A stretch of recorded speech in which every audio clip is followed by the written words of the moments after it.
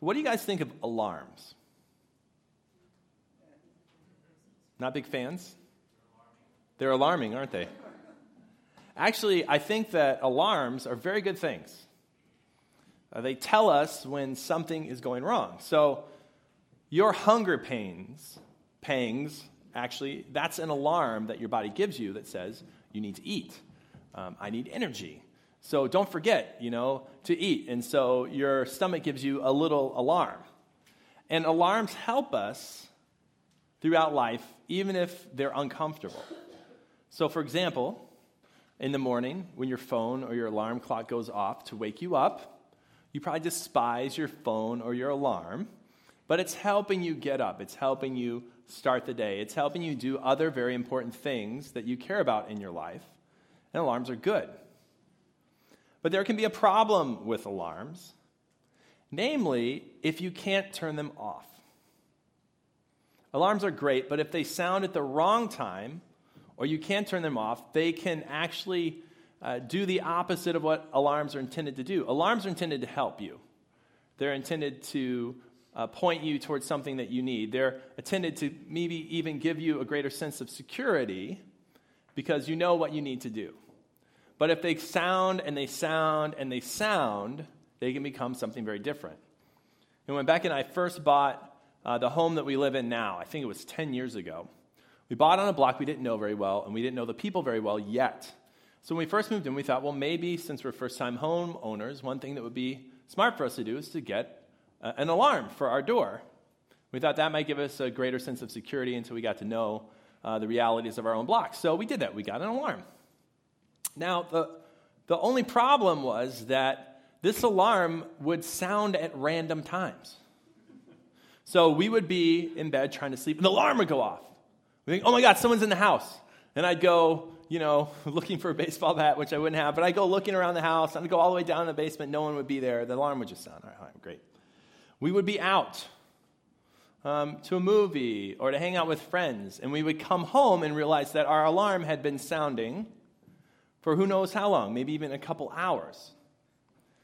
And when we talked to the alarm company about this, the tech that came out said, well, anything can set these things off. You can have a mouse run across the floor and it can set your alarm off. A mouse? We live in a row home. We have houses on either side. We don't usually have mice, but there's no way to prevent us having mice. We can be the cleanest people on the planet, and we can still get mice because we share walls. And so we thought, if a mouse runs across the floor, this alarm is going to sound. So all of a sudden, something that we had purchased and we were paying for to provide extra sense of security to us, an alarm, was actually taking away a sense of peace that we hoped that it would provide, because every time we went out of the house and we left it on, we were constantly worried that it would sound. And it would sound needlessly. So what did? We turned it off. And we'd been suckered into a 5-year plan, and we paid for 5 years when we actually had the alarm on for 3 weeks. So be careful if you sign up for an alarm, because you could be trapped. And the representative at that company actually said, yeah, this isn't a very fair deal, but this is the way we do it. So alarms, they're meant to be good, but when they get out of whack, when they sound at the wrong time, when you can't turn them off, they become a very different thing. And the worry that it's supposed to prevent can often turn into something even worse, which is anxiety. How many of you have felt any anxiety in the last week? Oh, well, you can raise your hands. Sure, okay. I didn't even ask for that. Go for it. Raise those hands. That was basically, without prompting, almost everyone in the room. And as I talk to people in just the world we live in today, with things that are happening, violence that's happening around the world, people are experiencing worry. They're their alarms sounding all around them and in their bodies, and we don't know how to turn it off. We don't know how to deal with it. We don't know how to process it. So that turns into anxiety, and we begin to lose a sense of peace. We're built with internal alarms that are good for us. When your alarm sounds, it was originally designed so that when the saber-toothed tiger was chasing you and your family, you would have a little bit extra energy to run a little bit faster. Or you would be smart enough to freeze and not be noticed.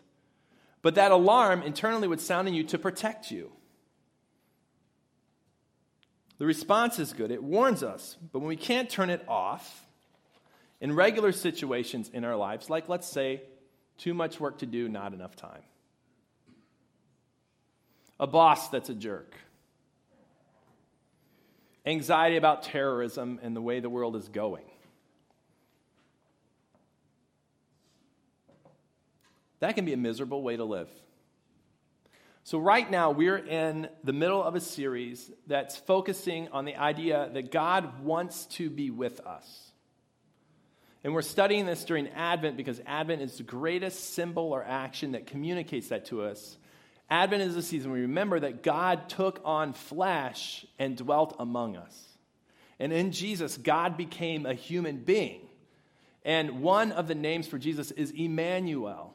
It says he will be called Emmanuel, which literally means God with us.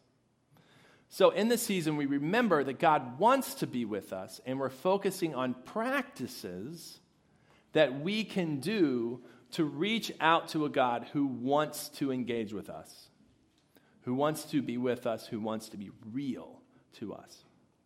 So this week, we're going to look at something that you might expect as a practice that can engage us with God. We're going to look at prayer. But we're going to look at it specifically as a way to engage the presence of God in a way that we experience peace.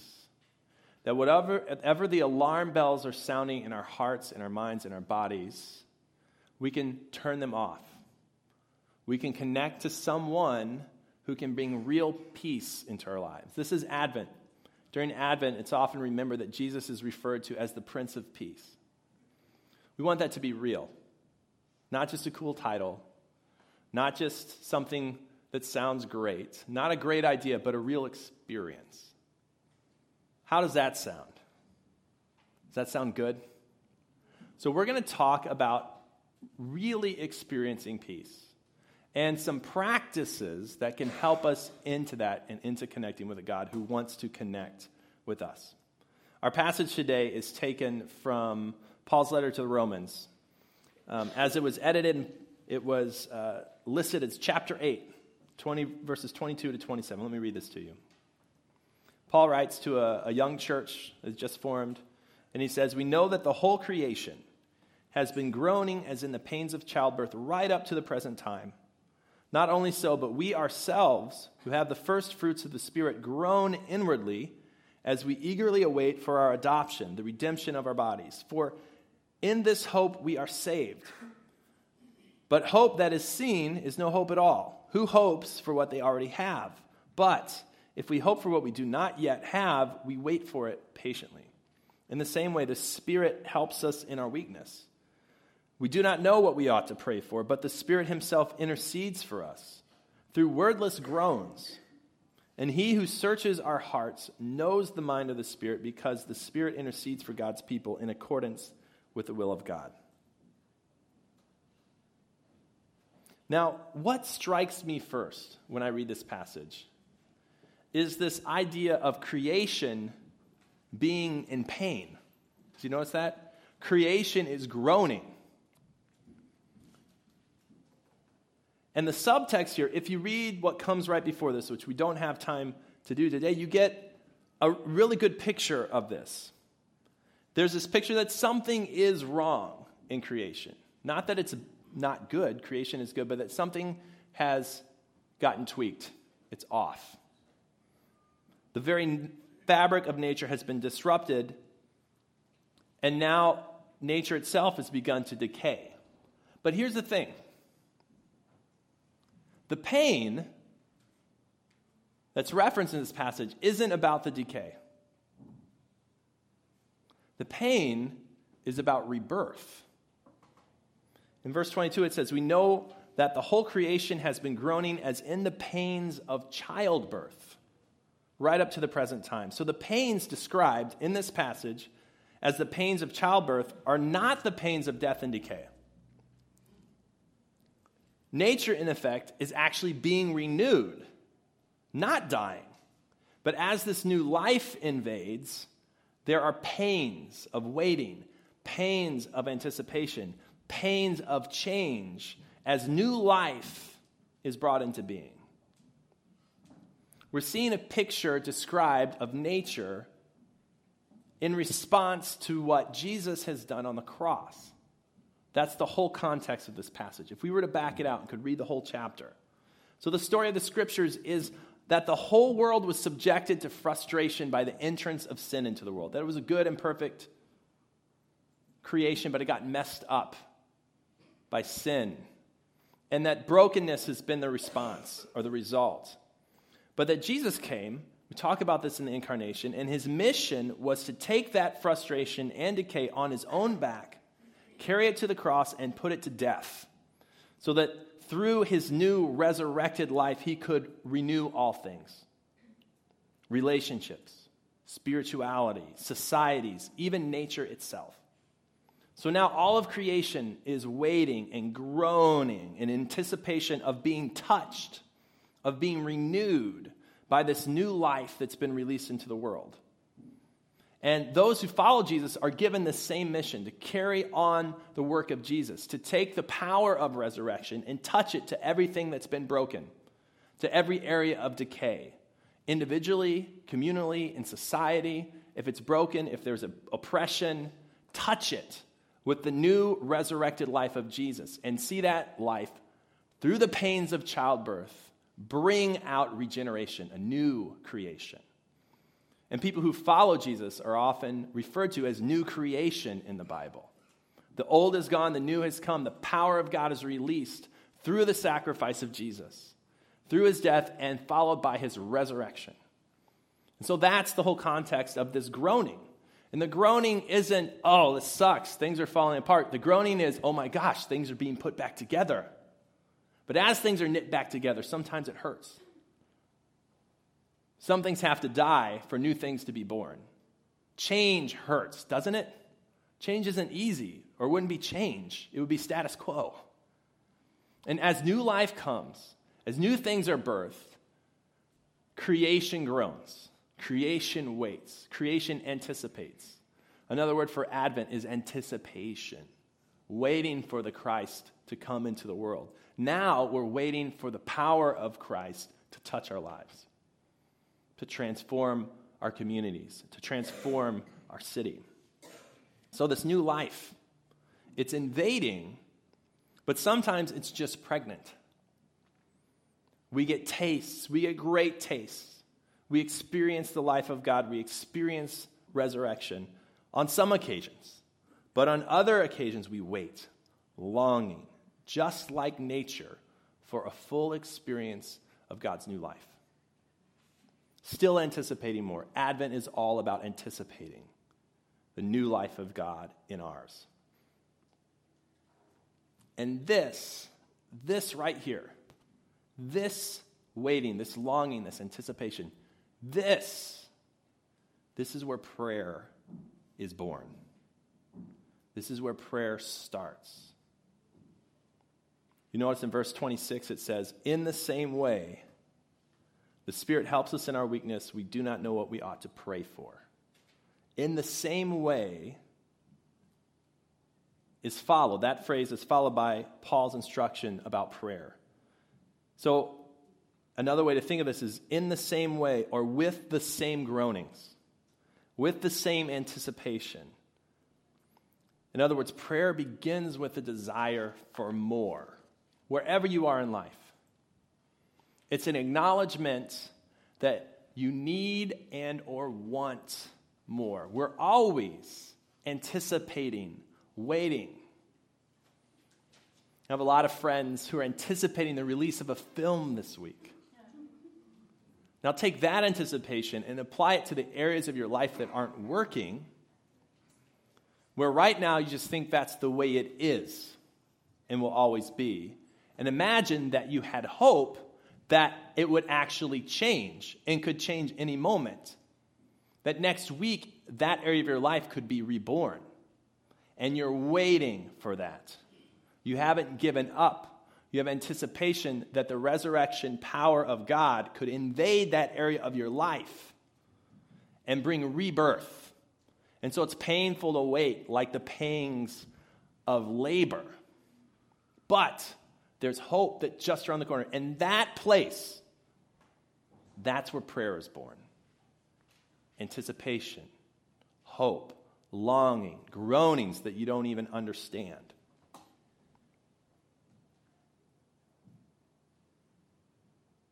And so my message today isn't go home and pray more.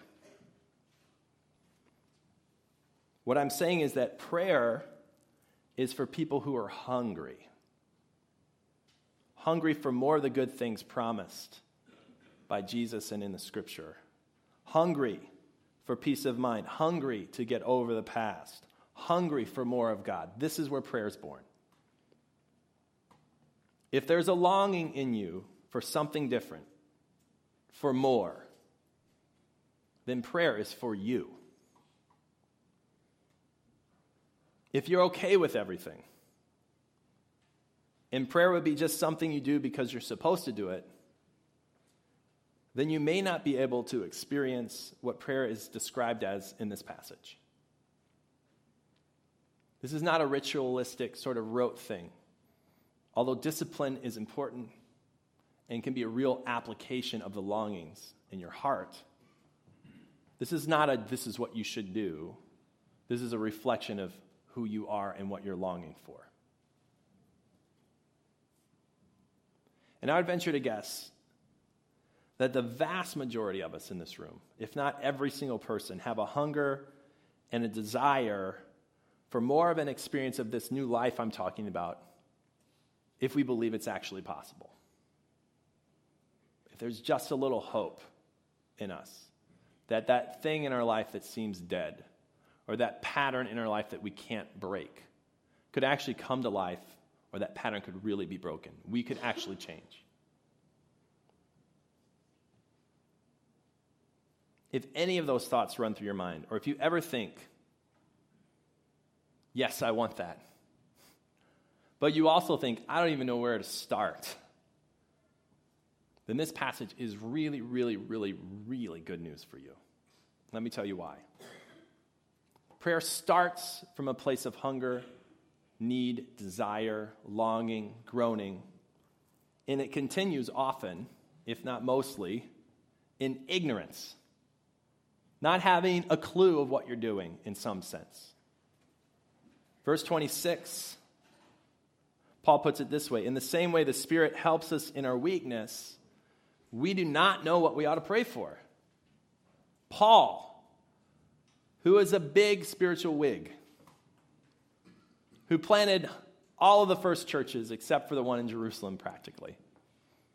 He started them. He wrote half the New Testament. Paul says we, including himself, we don't even know what to pray for. We don't.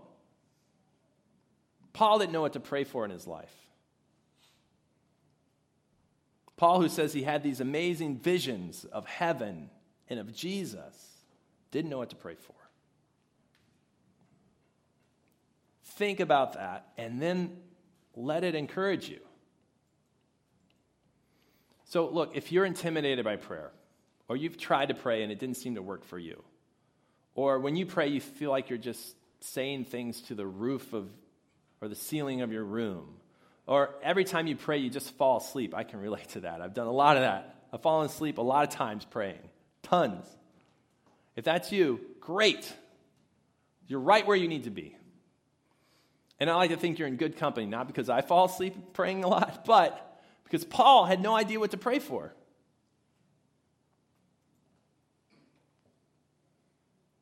There's no pressure on you to be good at prayer. I don't even know what good at prayer is. Even Paul didn't know what to pray for. And I don't mean this doesn't mean we can't generally know what to pray for. There's lots of things we can pray for. You can watch the news and have 16 things to pray for. You know, we know God cares about justice. We know he loves this city. We know he wants us to forgive people. We always have something to pray for. But at the same time, we rarely ever know exactly how he's working out those things. Prayer is meant to be communication, like in a relationship. you can get more and more familiar with people in your life, but there's always a little mystery there. People, you can't nail them down. It's the same way in any relationship, including a relationship with God, who's infinitely more complicated than I am, or your boyfriend, or your girlfriend, or your spouse, or your brother, or your sister, or the person who lives across the hall that you can't stand, whoever. So certainly there's some mystery. There's some exploration. There's always a question mark in some sense as you're praying. How do I pray? What should I pray for? And we can learn principles that help us pray, and that's what I'm trying to do today. I'm trying to give you some things. But no matter who you are, there's always going to be an element of uncertainty and seeking to know God better in prayer, and that's fantastic.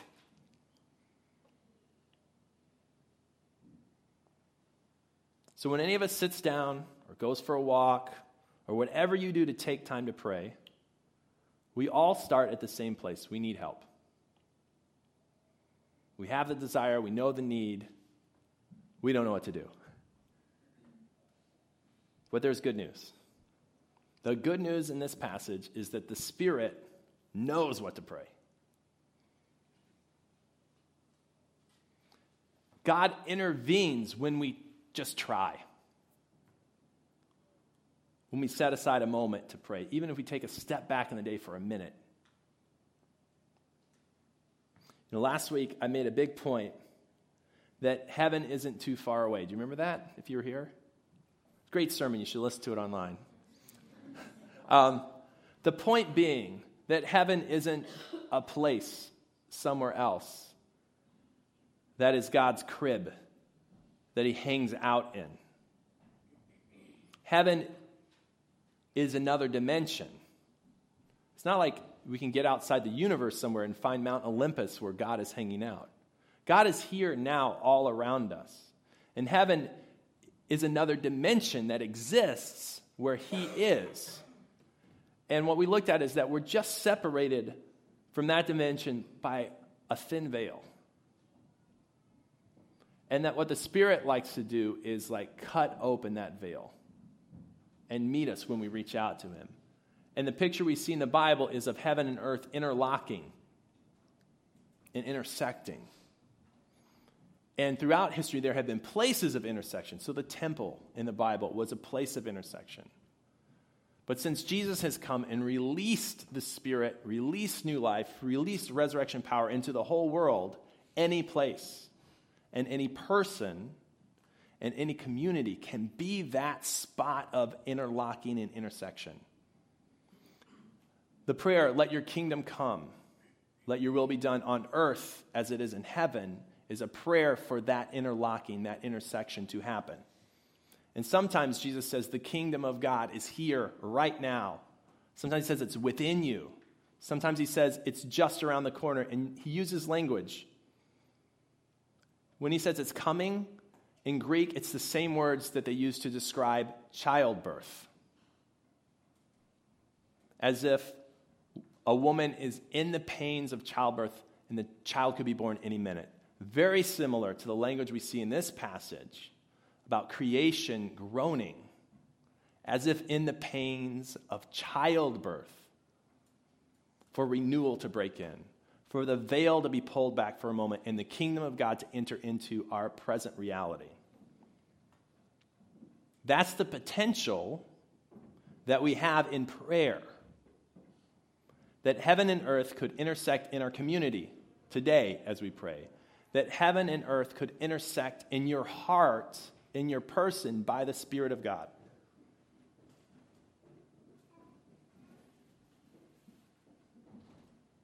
And in this passage it says, we do not know what we ought to pray for, but the Spirit himself intercedes for us with wordless groans.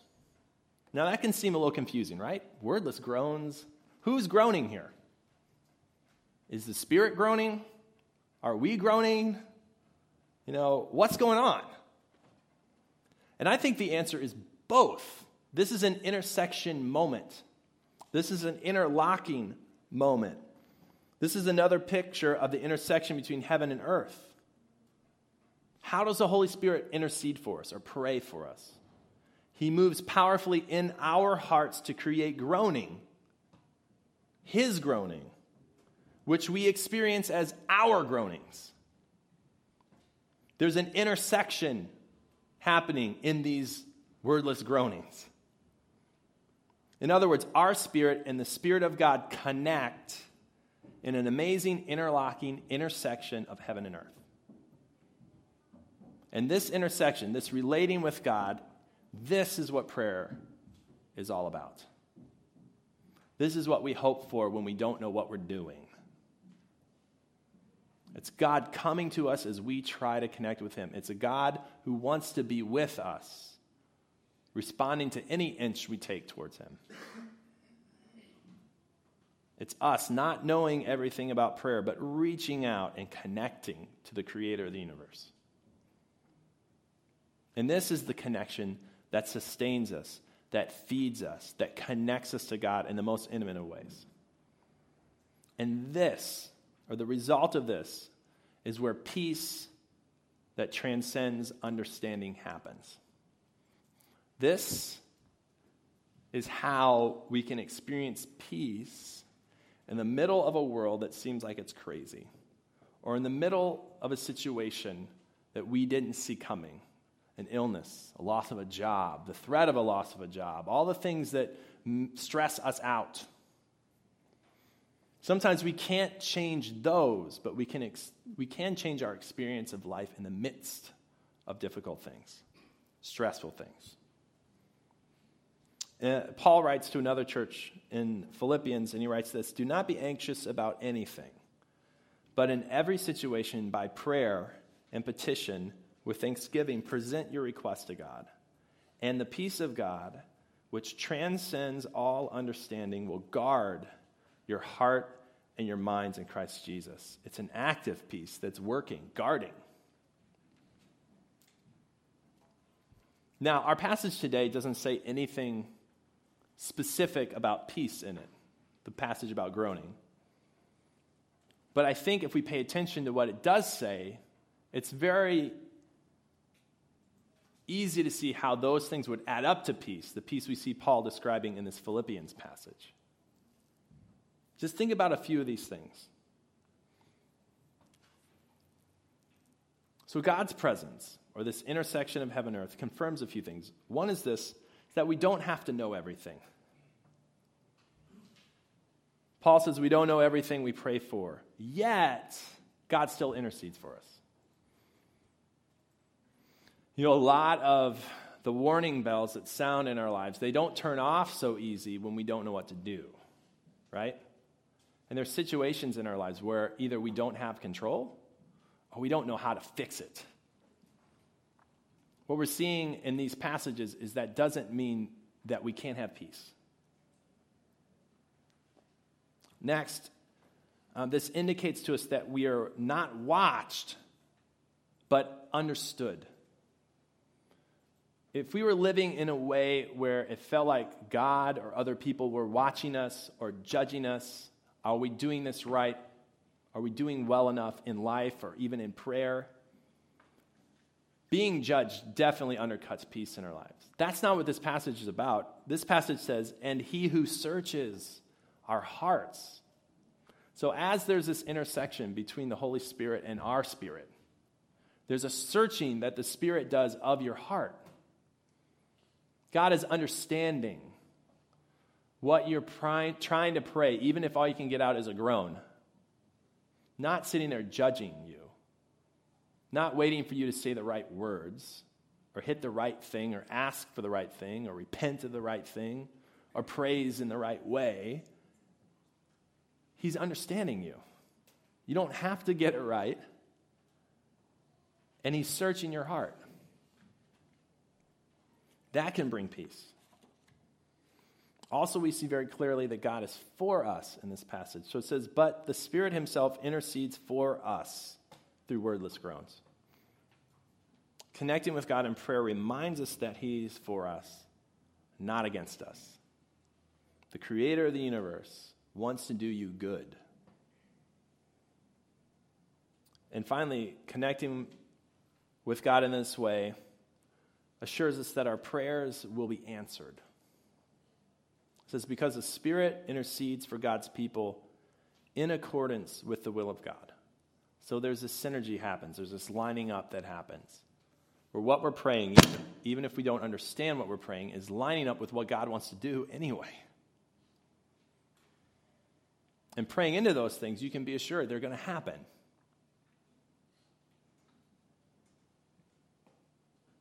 Now, maybe they don't happen the way we expect. Maybe not on the timetable we're hoping for. Maybe it's not even obvious. But God hears those prayers, and He will answer them. And knowing that in some place deep in our hearts makes a difference when it comes to experiencing peace.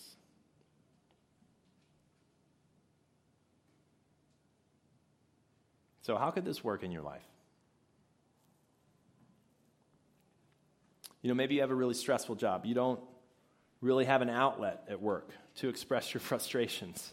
So unfortunately, you're noticing it's coming out on other people that you care about.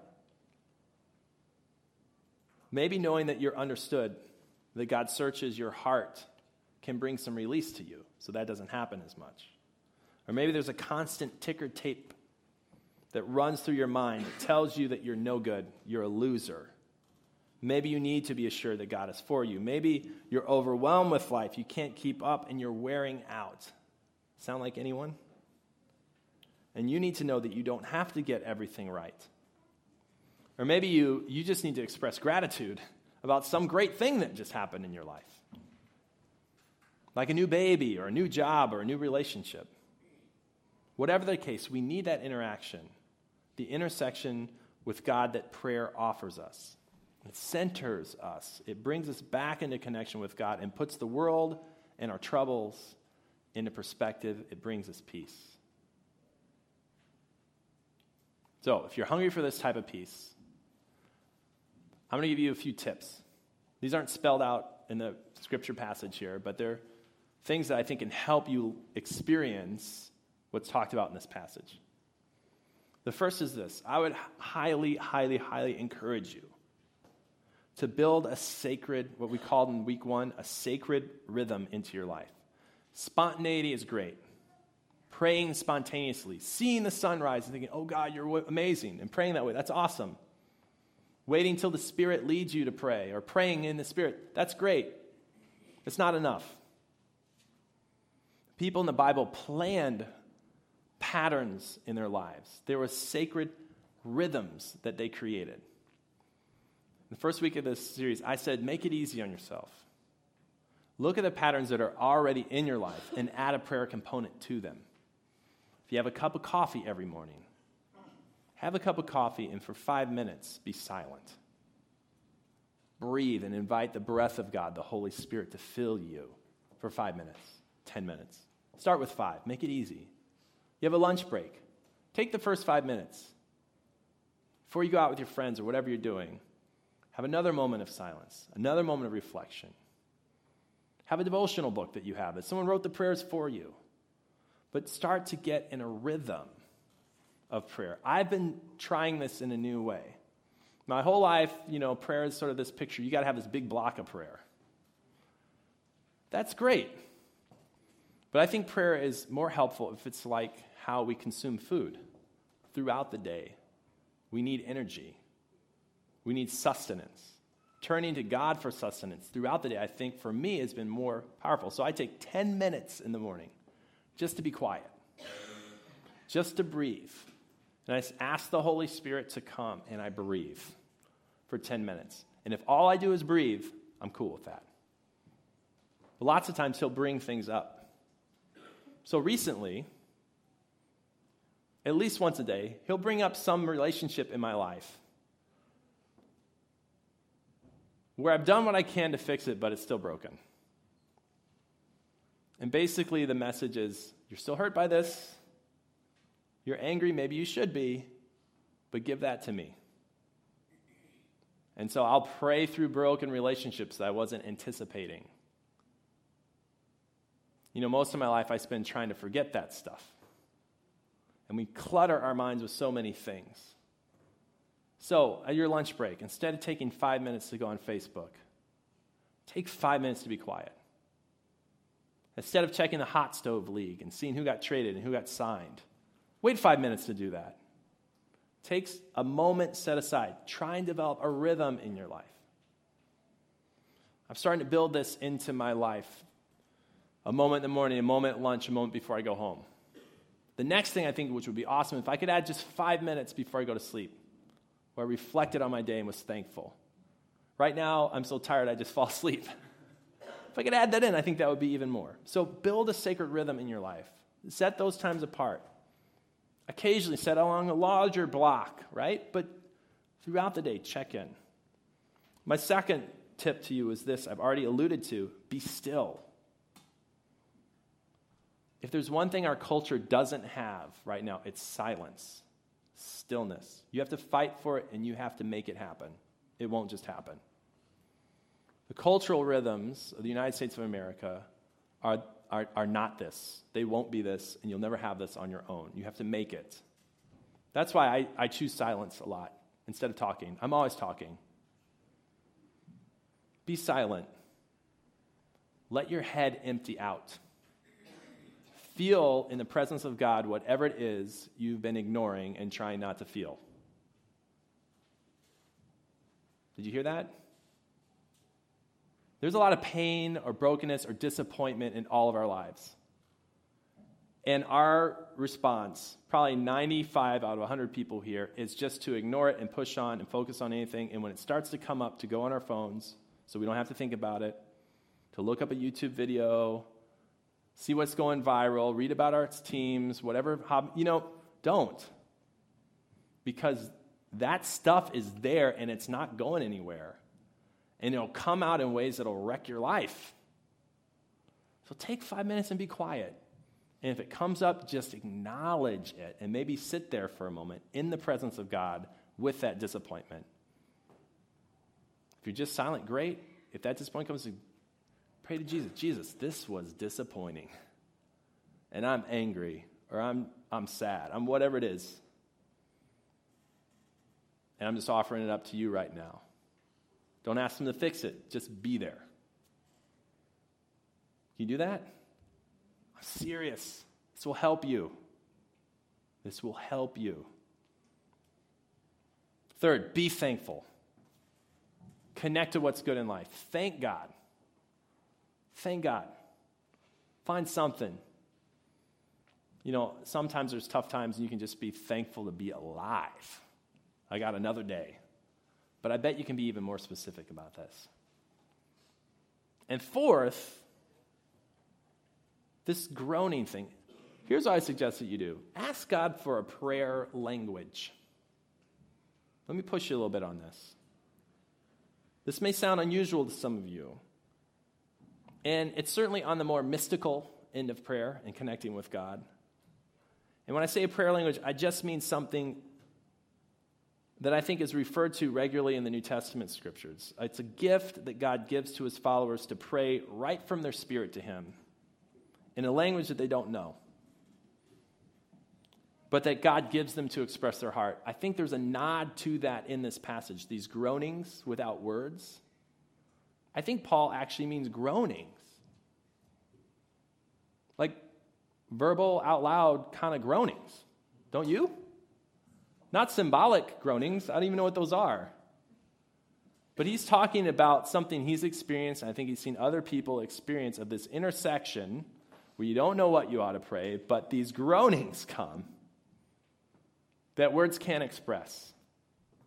And it seems to me that that's been really helpful for Paul. And he's encouraging those reading this letter or having this letter read to them that it would be very helpful to them. And it sounds really weird because it is. But I just say, hey, you're on your own. You don't know what to pray. Let some groanings out. Open your mouth and pray and see what happens. Because sometimes you don't know what to pray for and you need help. And there's this promise in the Bible in Romans, another part, where Paul says that Jesus is at the right hand of Father interceding for us. Meaning he's got it all covered. So why don't we just release a little bit of that control to him? And so I'm trusting that even if I don't know what to pray, even if I don't nail it, you're praying for me, Jesus. And right here in this passage it says the Spirit is praying for me and trying to connect with my spirit. Pray about that. Think about that. Try it. Have someone pray for you today. It's mystical. It's different. But you know what? This is a spiritual endeavor we're on. It's not all supposed to make bang, bang, bang sense. This is not a philosophy. It's a faith full of philosophy, but in its essence, it's much more. So let's try something today. If you're on the band, could you go ahead and make your way up? I'm not going to make you all groan today. Don't worry. But I want us to experience and practice praying in ways that hopefully can connect us to God in a way that brings peace into our lives. So what I'm going to do is lead you through a time of prayer where I'm going to invite the Holy Spirit and ask you to do a few simple, non-weird things. And then there's going to be silence. And it's probably going to be awkward because I'm going to let the silence go, which is something we don't do in our culture very often. But I think we need it. I think a lot of people here, you need it. And if you don't need it, just put up with us for a while, okay? Because there'll be music and singing in just a short amount of time. But here's what I want you to do. I want you to close your eyes. No one's going to be watching you. I want to take your hand and just put it on your heart. Okay? And as I pray, I want you just to focus on your hand over your heart and let it remind you of the embrace of your Father in heaven. And then I'm going to ask for the Holy Spirit to come, and you can just sit. You don't have to do anything. And if you're just quiet for a while, that's all right. But I'm going to wait, and we're going to wait together. I'm going to invite the presence of the Holy Spirit, and here's why. If we don't have the Holy Spirit, if we don't experience the Holy Spirit when we come together, why are we coming together? This is a spiritual endeavor and spiritual journey we're on together. We need this. We need the intersection of heaven and earth. So I'm going to wait for a while. It may get awkward, and that's okay. Let me pray. Holy Spirit, we invite your presence. We wait, understanding that sometimes that's what we do. We long. We groan. We wait. Come, Holy Spirit.